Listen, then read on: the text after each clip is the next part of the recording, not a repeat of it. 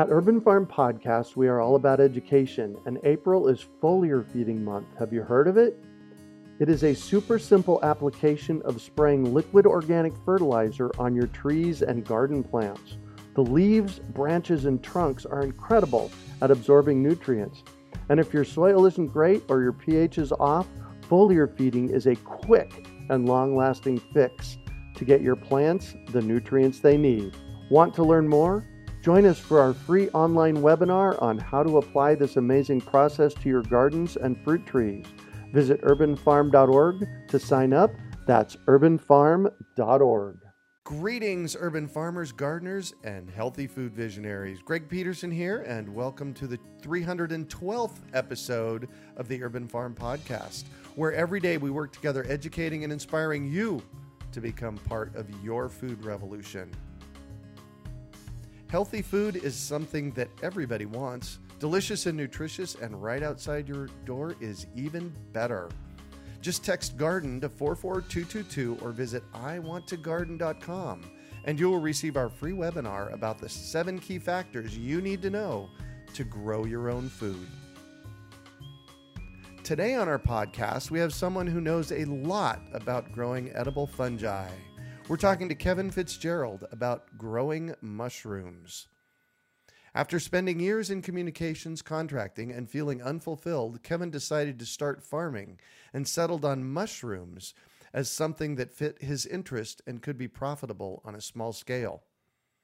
Starting on a hobby scale, he has grown from a mini greenhouse and small humidifier to a full-size room, fully climate controlled.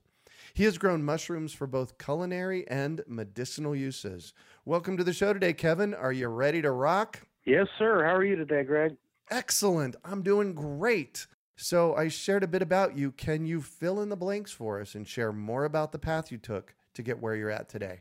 It's been a bit of a journey. At this point, we're growing about 100 pounds a week of mushrooms. Wow. Yeah, I get to dabble in some different types of mushrooms, lots of different interesting things that I can grow. Right now, we're moving into our cooler season, so we're getting into our darker colored mushrooms right now. Mm-hmm. In the summers, we do more brighter colors, so you get into your whites and your pinks and your goldens in the summer, and this time of year, we're moving into our more blues and grays and browns and more wintry colors. Mushrooms are pretty interesting creatures. Really? Why do you say that? Mushrooms grow pretty much everywhere in the world. Mm-hmm. In fact, mushrooms are kind of the basis of all life forms for the planet. And the ones I grow, I grow a lot of oyster mushrooms from the oyster family. There's pretty much an oyster mushroom for every continent, except for the ones that never get warm. Mm-hmm. And so you move from your tropical species, which grow well in Arizona summers, from your pinks, they're from the Brazil area. Your golds are from your, Argentinas, and then your milkies are from the Thailand area, and the milky white. Uh-huh.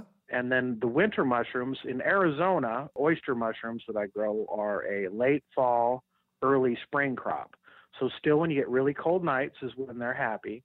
And then up through the Midwest, into their late fall, early spring, which would be different from ours. Mm-hmm. You get blues and grays and browns. Mushrooms grow in every climate in the world. Even here in the desert, we have copernicus species. Wow. Yeah, I'm sure everybody's seen them in their garden. You see a lot yeah. of questions. I get a lot of questions online. Is it safe? Are my kids going to be okay? Right. Yeah, of the millions of species of mushrooms, there are very few that are poisonous. Even those that are poisonous are generally pretty mild. You wouldn't want to go eating a mushroom out of your yard unless you knew exactly what it was. Oh, very much so. You wouldn't want to eat anything unless you knew what it was. Oh, there you go. That's true. So I was driving down Ocotillo the other day near my house, and those big cap mushrooms, those are shiitake mushrooms that you buy in the grocery store, right? Yeah, very common mushroom. Is it possible that I could have seen some growing in my neighbor's yard?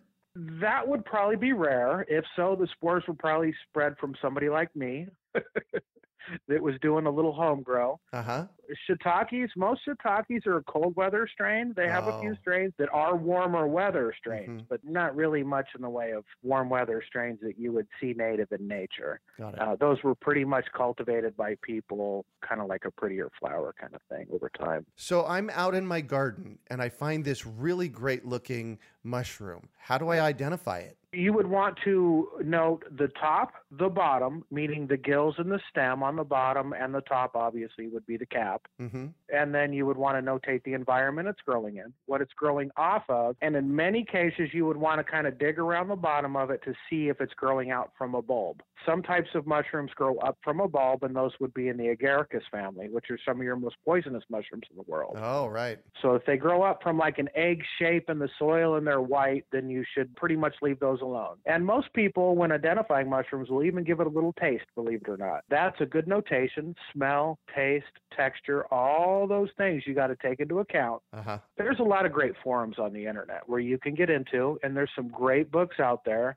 where you can start identifying your basic mushrooms. And then once you start to learn a few mushrooms that you can harvest wild, and you get out there in the forest and you find them in the wild, then that sparks the interest, and then you go on to find more and more and more interesting mushrooms as your knowledge base grows. Yeah. But you start simple, and you always remember, if you're going to ask somebody to help you identify something, you want to keep all the little environments in mind: taste, feel, Right. from the top, from the bottom, and what it grew out of. So why mushrooms? In your bio, you said you decided to be a farmer. Why mushrooms?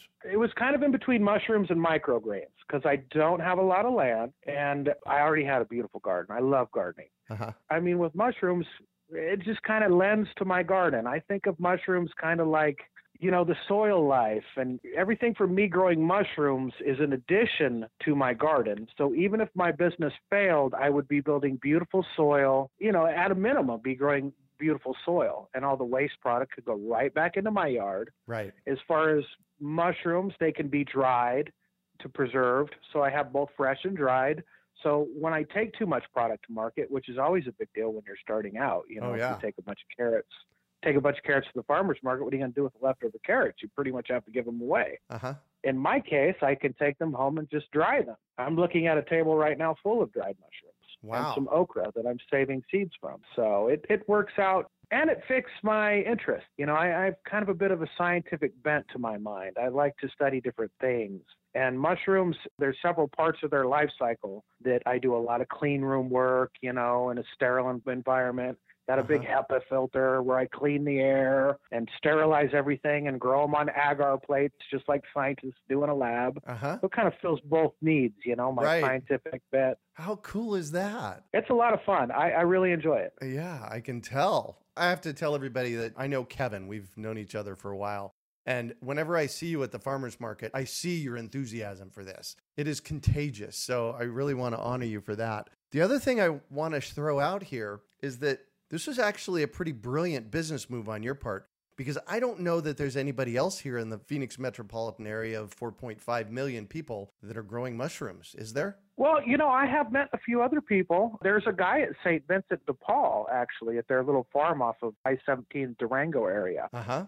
who's a great grower. He just doesn't do it full time like I do. Got it. Interesting guy. I've heard him on several podcasts also. I've seen several people try. It's a difficult proposition. There's a lot of things that you really have to take into account. Mm-hmm.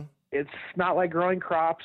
They grow in the same environment as molds and other fungi. Get a lot of that contamination can be very discouraging. I fight a lot of black mold. I don't know what it is about the desert here that that black mold is something I fight all the time. Well, that's just a process then of cleaning it up and out of the space, right? Well, to some extent, you know, there's going to be molds no matter where, you know, they're in your lungs, believe it or not. Right. It's a matter of being clean and also keeping strong growth. So the mushroom itself can fight the different bacteria and things in the environment and overcome them. As long as you got good, strong viral growth, then you can overcome most of those problems over time. You know, the mushroom itself is a pretty amazing creature. They produce these exudates that will fight molds and different funguses in the environment. Of course.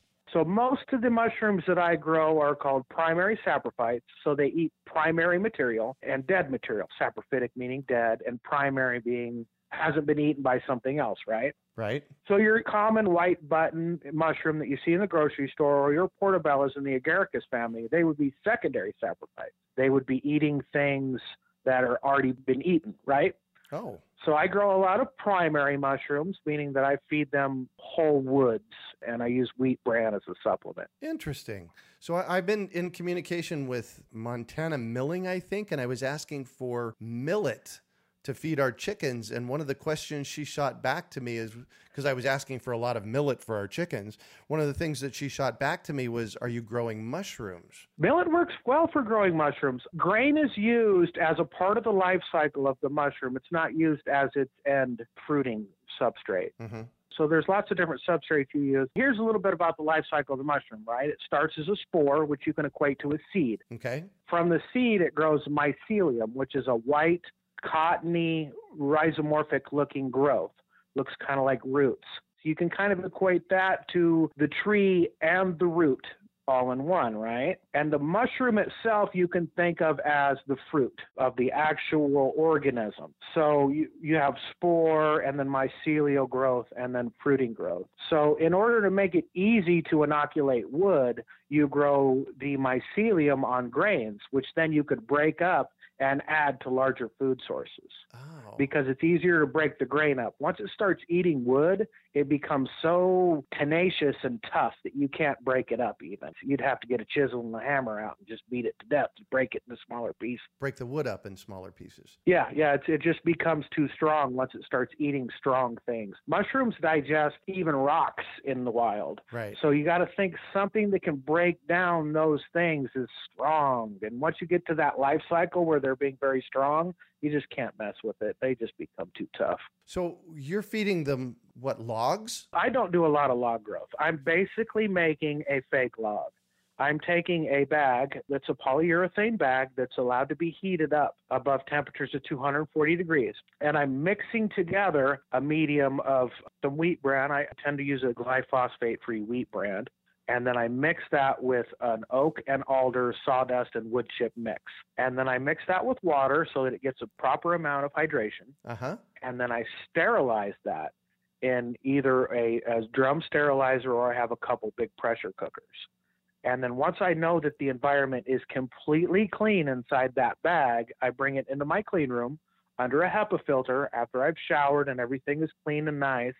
And then I inoculate it with mycelium that was grown on grain. The grain being that it's easy to break up, and then I can pour a little bit into each bigger bag, right? Right. Mycelium is an amazing thing. You can take one little cell of mycelium and expand it out 10, 20,000 times its original mass and feed just massive amounts of fruitings with that one little cell. It can grow out and out and out and out. And as long as you're getting that cellular growth that's strong, you can create hundreds and thousands and thousands and thousands of pounds of mushroom. Wow. It's an amazing creature.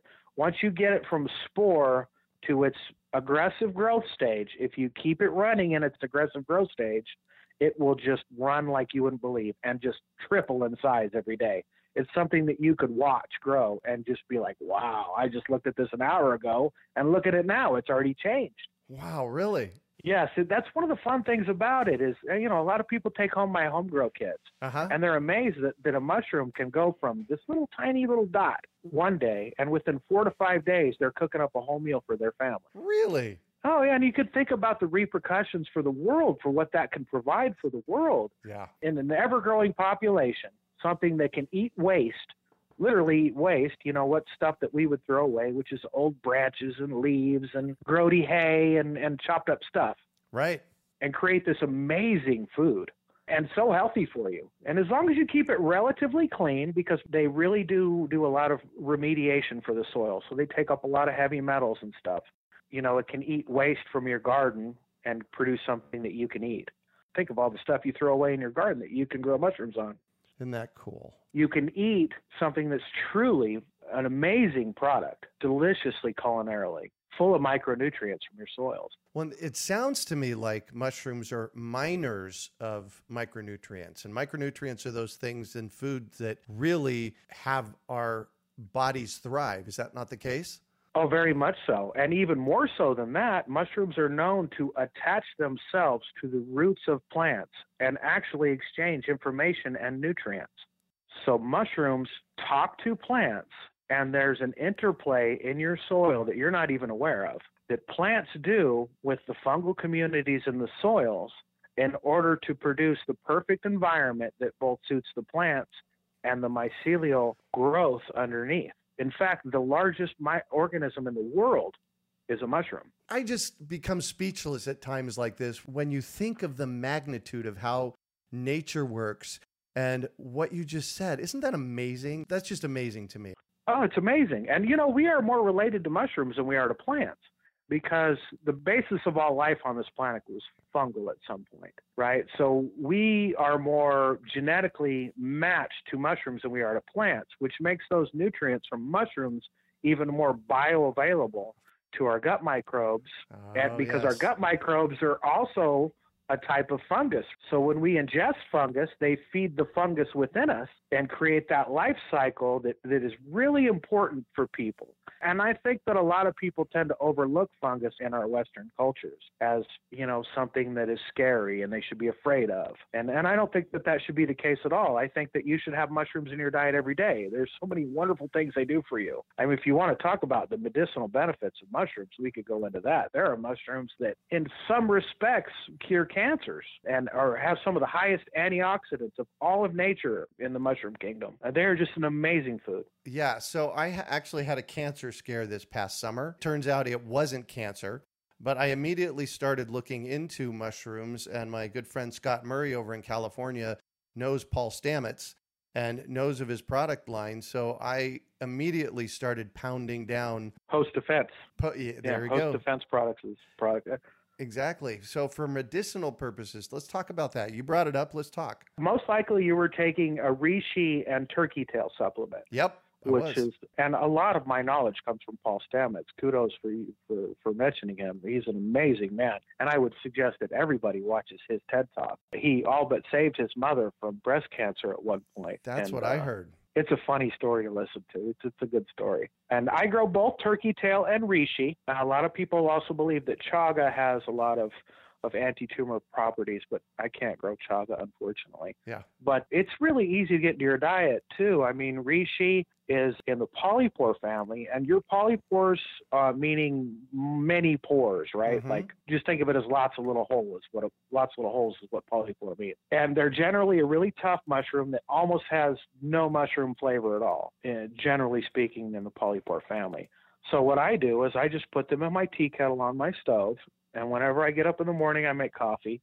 And I tend to drink a lot of tea in the afternoon because I'm not going to drink coffee all day, Right. So whenever I boil water, I got in my tea kettle on my stove right now is some turkey tail, some reishi, and I'm also doing cordyceps in my diet right now. And you boil that water and you extract those nutrients from those. They're really hard, woody mushrooms.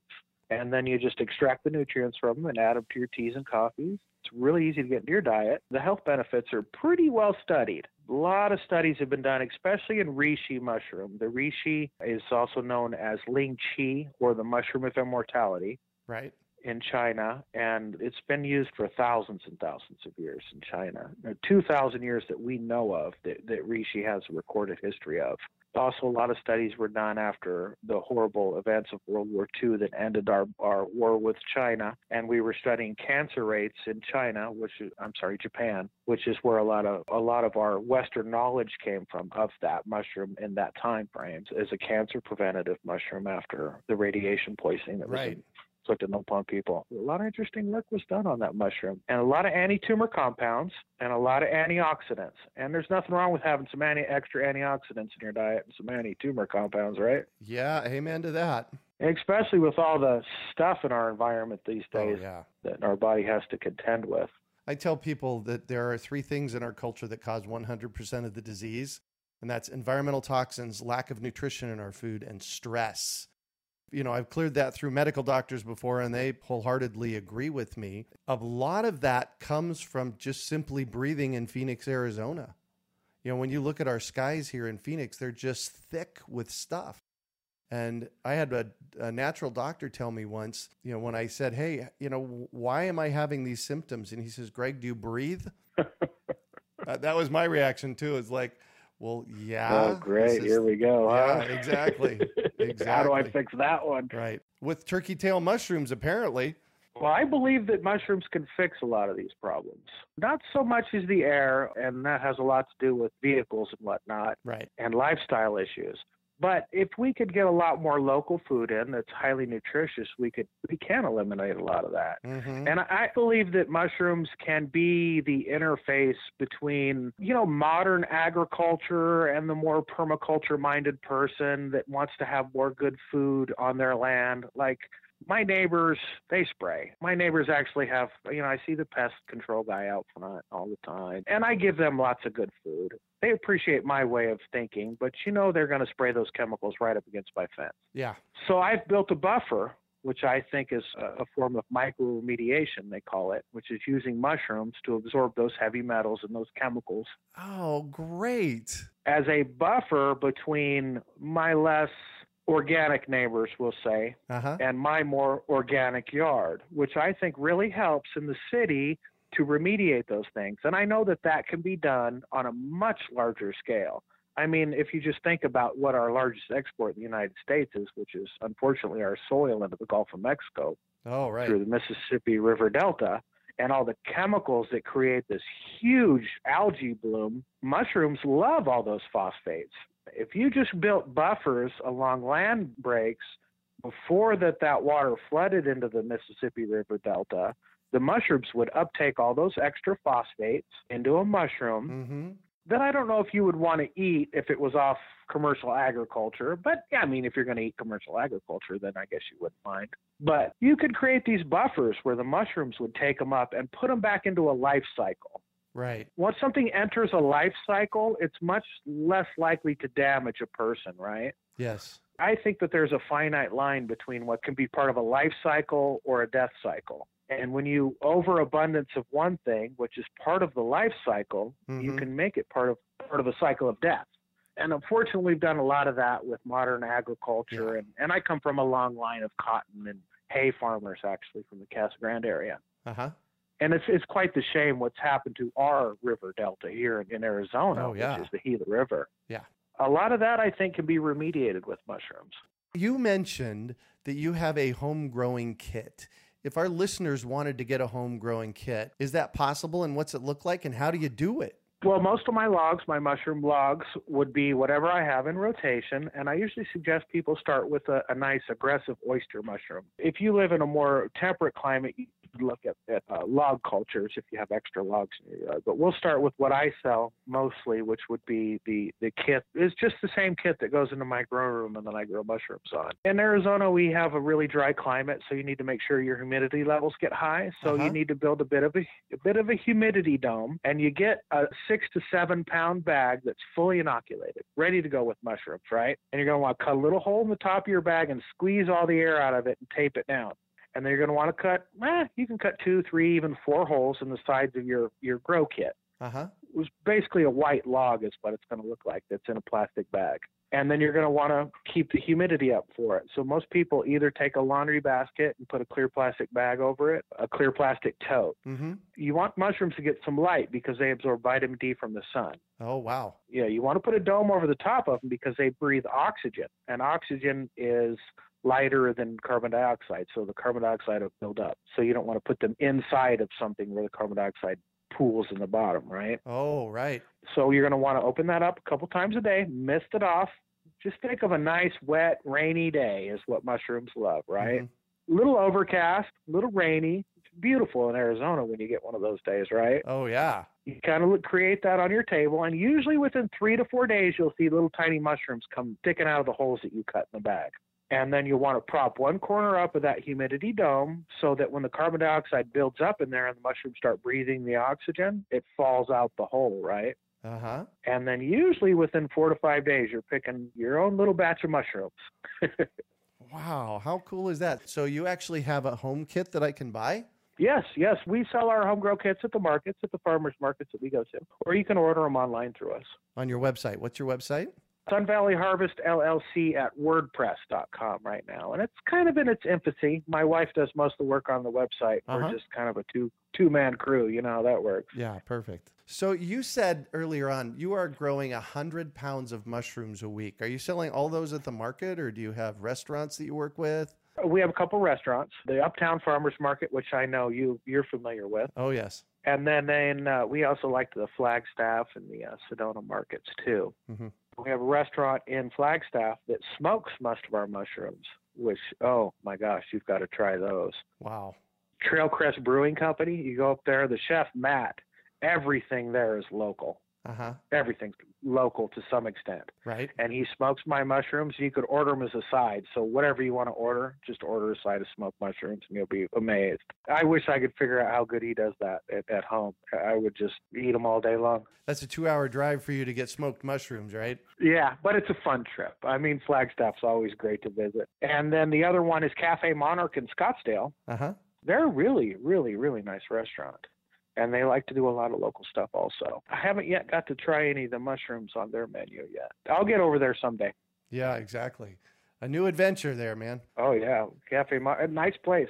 Kind of a reservations kind of thing. So one of these days I'll get reservations and take the wife out and surprise her. Let's talk about how mushrooms can benefit our society as population increases. We already talked about how they're healing by, cleaning environments. Is there anything else? Well, just the sheer fact that they grow on what could be just waste product. Oh, yes. Think of all the bread people eat and all the stems of all those grasses, because bread is basically the seed of a grass. Mm-hmm. All that grass can be used to grow mushrooms. And unfortunately, I haven't been able to source very good sources of organic grasses locally to grow a lot of mushrooms on hay. Uh-huh.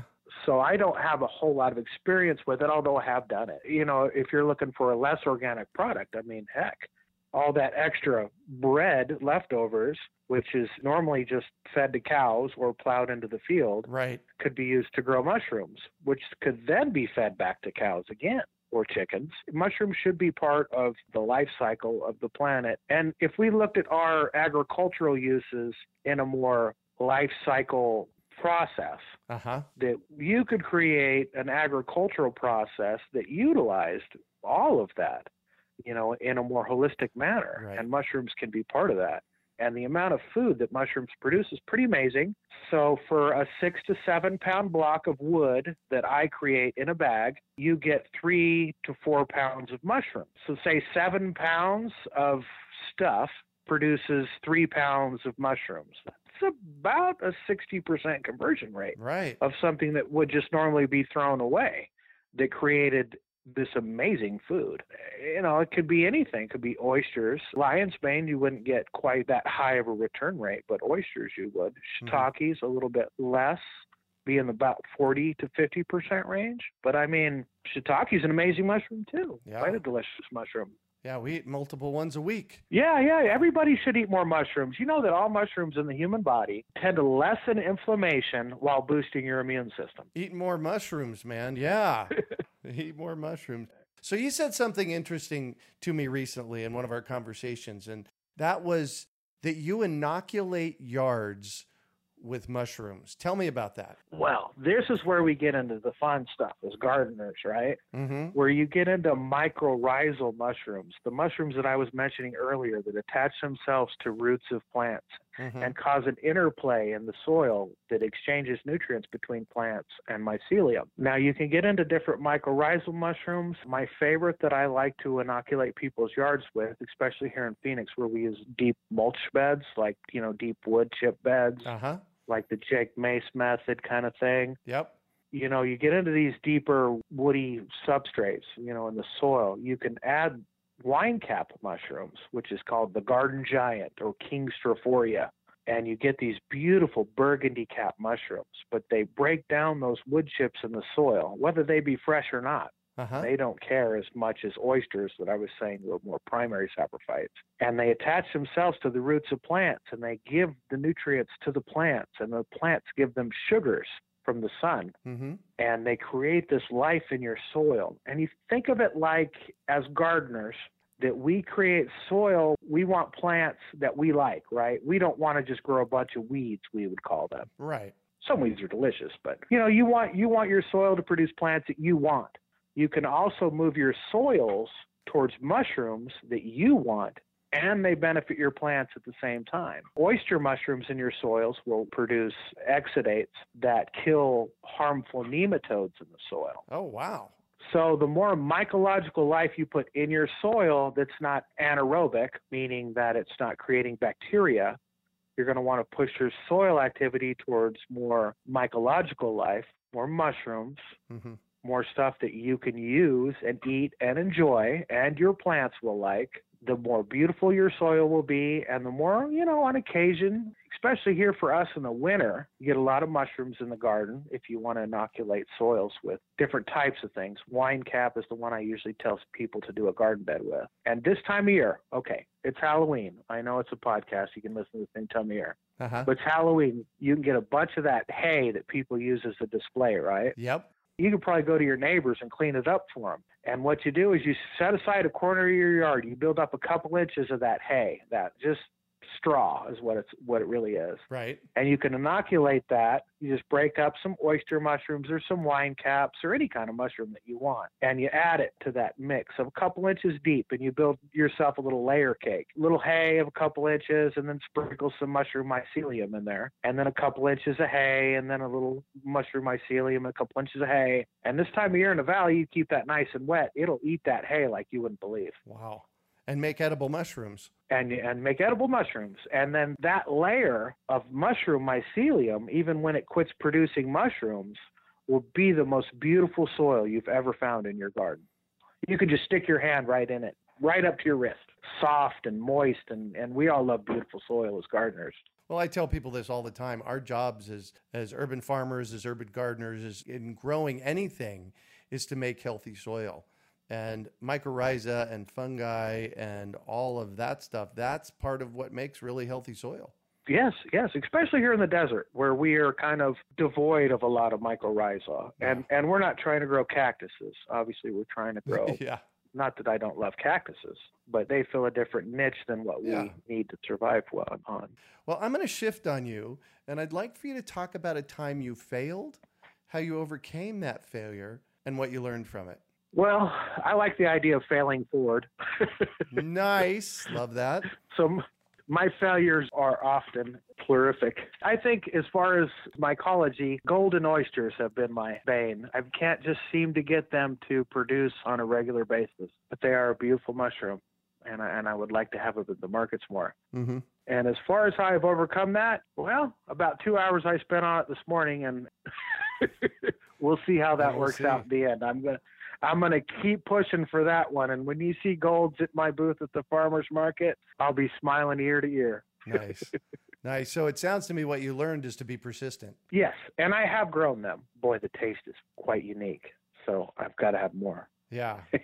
Nice. So what do you consider your biggest success? I think it's probably got a lot to do with my kids. And that aside, it's got a lot to do with my willingness to redefine myself and keep moving forward. And, kind of realize when, I wasn't as happy as I should have been in my previous business, starting something new, something more holistic, something that I think matters more to the world. Yeah. It makes me feel happier, I actually had that happen for myself in 1999. I was running a software company that I started in 1986. And it really no longer represented who I was in the world. And when I started my first business in 1975, I used to clean, service, and build fish ponds here in town. And then I got away from it and got away from growing food. And then in 1999 and 2000, it's like, you know what? I need to go follow my heart. And I need to do what I love. I agree. And, as entrepreneurs, most entrepreneurs I speak to have that drive. Yeah. They fall into something. And you can fall into something that really stimulates you mentally. Oh, yes. But in the end, something's kind of missing, and you need something to stimulate your body and your mind. And I think that there's something about the soil and growing that does that for me. Oh, yeah, absolutely. This is always an interesting question. It's one of my favorite ones to ask, and that's what drives you? Why do you do what you do? Yeah, that's a difficult question. That's always a hard one to answer, I would assume. I think I'm driven by my nature. I think it's just in me. I have a very kind of ADD, all over the place. ADD is kind of a nice way of saying that I have a lot of energy. Yeah, I have a haphazard nature to me, though, not just the a lot of energy, the fact that it's hard to apply it to any one thing, And, you know, as long as I can keep finding things that interest me and I can keep moving forward, I think that that's what drives me. And not only that, but my beautiful children. I mean, I think I've done well in that arena, hopefully. So if you could recommend one book for our listeners, what would it be and why? Well, we'll have to go back to my hero, Paul Stamets. Yeah. Mycelium Running, I think, is one of his more interesting reads. He kind of gets into a little bit of the permaculture movement. Mm-hmm. He just goes into what mycelium is. I don't think I could do his theories justice by explaining them. So go get the book Mycelium Running by Paul Stamets is what I hear. Yes, and feel free to look at his podcasts and stuff. And, you know, I don't do a lot of reading these days. I don't mind saying it all. I fill a lot of my life with podcasts, and I appreciate a lot of people like you. Thank you. You know, the Urban Farm and all the information you share. And I don't get a lot of time to sit down and read much anymore, but I sure get a lot of knowledge from our larger community with podcasts. And, you know, reading a book is something to help me fall asleep. Listening to a podcast is something that motivates me throughout the day. Well, thank you for the kudos. And I think a lot of those reasons are the reasons that I do the podcast, is because I like finding people like you. By the way, this has been an amazing interview so far. The information that you've shared is just awesome. You're the reason I like doing these.